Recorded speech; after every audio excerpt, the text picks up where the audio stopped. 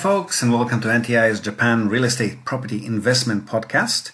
I'm your host, Ziv Nakajima again. It's been far too long since we last met. My apologies for that, and thank you for your patience. As I was mentioning on our last episode more than a month ago now, the main reason for that was a long business trip to Thailand, where myself and a business partner met to look into a potential personal holiday resort deal, along with our friend who is going to be the designated resort manager. Just as a quick update to those among you who have expressed interest in this project, the original resort we were considering turned out to be off the table, as the owner unfortunately passed away and his children are not currently interested in selling the place. When one door closes, another opens though, and in this case it actually opened very, very wide. We hooked up with a very enthusiastic and resourceful real estate agent on the ground in Kopangan, who introduced us to another resort that's currently up for sale. And this one is simply amazing. The greatest advantage is that, as opposed to the previous place we were looking at, it's actually a very well-run business, meticulously documented and very profitable. And there will be no need to improve on anything in the short term, build any additional facilities or structures, start to market it from scratch or hire any staff, etc. It's a fully turnkey, high-income generating, well-oiled machine, and if the numbers work out, we hope to shortly be finalizing the deal and move towards settlement in the next few months if possible, so that we can immediately capitalize on existing bookings, which the resort already has for the up-and-coming high season, which starts in December in Thailand. So to those of you who have already expressed interest, we'll be sending some updates your way very, very soon.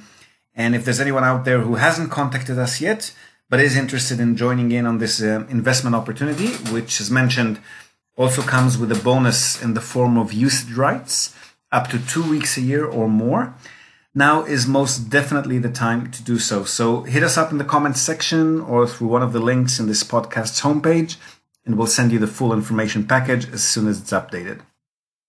Okay, so back to our topic, Japan.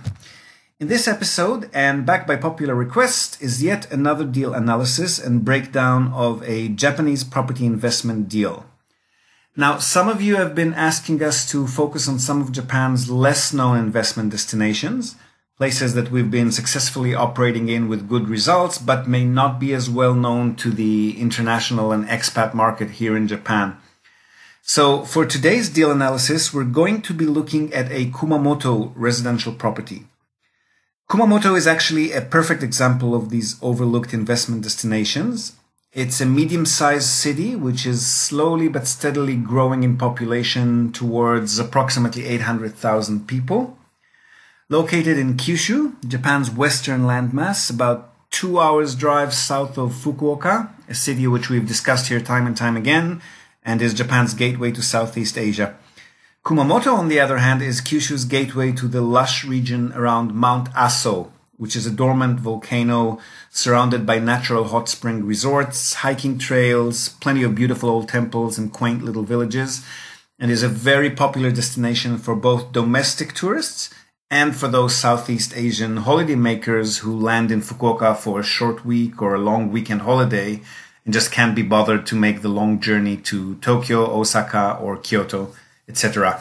Kumamoto also has a beautiful old castle, which unfortunately was damaged in an earthquake in 2016 and is now undergoing renovations and repairs. Other factors which contribute to the city's growing popularity and its position as an attractive investment destination are the fact that it's a regional hub for the manufacturing of electronics and semiconductors. 2 mega solar farms were built in the area in recent years as well, not just in Kumamoto Prefecture, but also in the neighboring prefecture of Oita.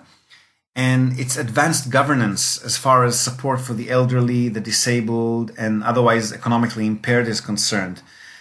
Policies which include a wide variety of welfare, part-time employment, and social inclusion programs for these people, far beyond what's normally available in other cities around the country. So as a result of all of that, prices have been going up in the city in the last few years, although not nearly as sharply as in Tokyo, Fukuoka, and some of the more popular hotspots in Japan, which means that we quite regularly find deals yielding up to 8 or even 9% net pre-tax yearly. The property we're reviewing today is a 20 square meter studio unit with a balcony and a kitchenette, priced at 2.1 million Japanese yen, which at today's rates is about 18,500 US dollars, and generating about 17,000 Japanese yen, or about 150 US dollars net pre-tax per month. This is after all operating and purchase costs have been deducted, which means that the annual yield is just under 10%. So absolutely spectacular for any medium or large city in Japan these days. Located in a building built in 1985, which, as some of you may recall from previous episodes, means that it's up to the latest earthquake-resistant building standards, which were reinforced for reinforced concrete structures were introduced here in 1981. The unit has a laundry machine area set up, including a dedicated alcove with taps and drainage, which means that tenants do not need to use laundromats. A very attractive feature, particularly for single females. The current tenant is actually a company which is using the apartment to house employee, what's called a company dormitory here. So steadier and more stable than your average residential tenant. And it's quite likely that even if the current employee stops living there for any reason, the company will simply continue the lease and place another employee in the property in their stead. The building's renovation history also quite robust. All large ticket items, which are normally required every 10 or 15 years for a building of this age, things like the exterior, the roof, the elevators, and even the intercom systems for the flats, these have all been done over the last decade. So the risk factor here is quite low as well. Even better, those 2016 earthquake damages that we've just discussed have already been inspected, reported on, and fully repaired. So there probably won't be any surprises hiding down the track in this regard as well. How about disadvantages? Well, the reserve funds pool is quite depleted, not completely empty, but only covering up to about 10% of the price of the purchase per unit owner, assuming a similar purchase price to this one. Considering the renovation history we've just covered, though, it definitely looks like those funds are being put to good use. So the chances of building fee hikes or one-time charges to property owners, which might happen in some properties because of large renovations or repair issues that are suddenly deemed necessary, chances for that are slim. Another disadvantage is that the property is located a 15-minute walk from the nearest train station. In Kumamoto specifically, though, this isn't a big issue since the city isn't really a train and subway town. It does have a train network, but a very limited one.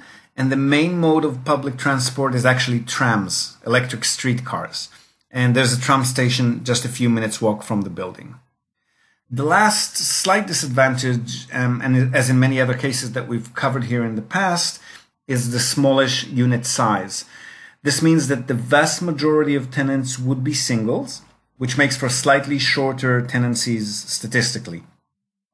This particular property, though, is a bit larger than most studio units, which can be as small as 15 or even 12 square meters.